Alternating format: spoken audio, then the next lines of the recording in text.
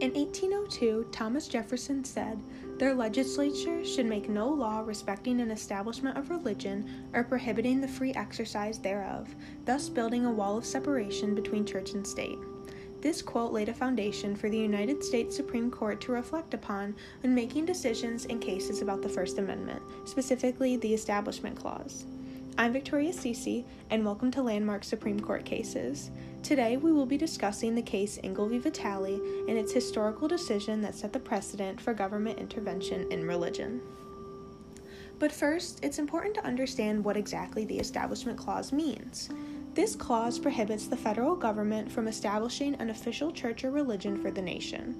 This limitation was also extended to the states after the First Amendment was incorporated into the 14th Amendment. Many disagreements over what the government is truly limited to in terms of being involved with religion has emerged over the years. These disagreements can be categorized into three interpretations: broad, narrow, and literal.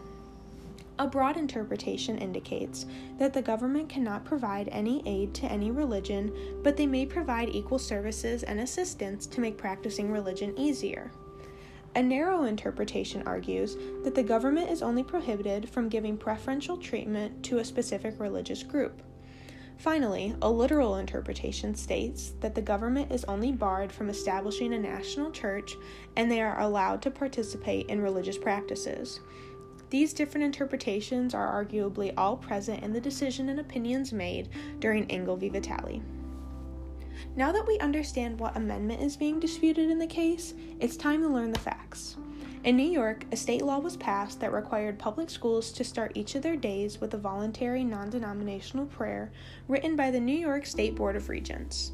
The prayer read, "Almighty God, we acknowledge our dependence upon Thee, and we beg Thy blessings upon us, our parents, our teachers, and our country."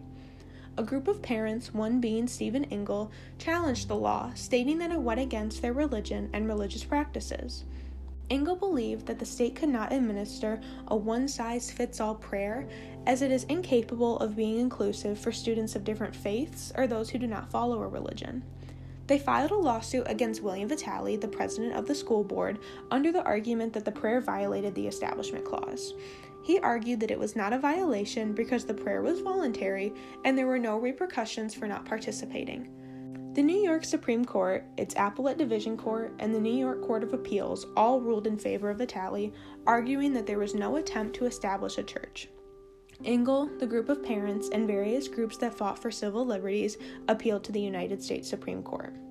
With two justices not participating, a 6-1 decision was made in favor of Engel, and Justice Hugo L. Black wrote the majority opinion. The court ruled that no state can have prayers recited in public schools. The prayer was a direct violation of the constitutional wall between church and state, a wall that Jefferson stated was crucial to protect the freedom of religion. The prayer further breached this wall, as it was written by the New York State Board of Regents, and the court ruled that the government under no circumstances should be drafting a formal prayer to be recited in government-sponsored religious programs. Justice Black also referred to the religious discrimination experienced in England and early colonial America. He reasoned that the union between church and state was at the root of the religious intolerance, and we must never forget the dangers that this union brought.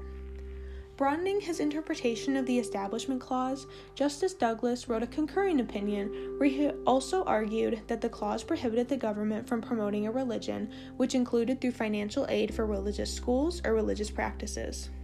He believed that financial aid influenced society and their religious views. In his dissenting opinion, Justice Stewart took a more literal approach to the Establishment Clause. He states that the clause only prohibited a state-sponsored church, but not any government intervention in religion. He believed that a voluntary and non-denominational prayer in school was no attempt at establishing a church. This decision received major criticism as it was decided by the Warren Court, a historical Supreme Court considered the most liberal in U.S. history and known for its expansion of civil rights and civil liberties. Engel v. Vitale was no exception.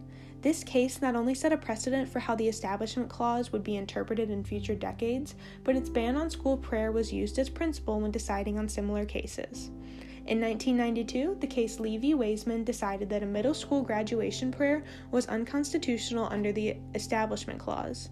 In 2000, the case Santa Fe Independent School District v. Doe ruled school prayer at high school football games in violation of the clause as well. While Engel v. Vitale helped settle the argument about prayer in school, the disagreements over how much the government can interfere with religion still live on to this day. Thank you for listening to Landmark Supreme Court Cases, and I hope you enjoyed.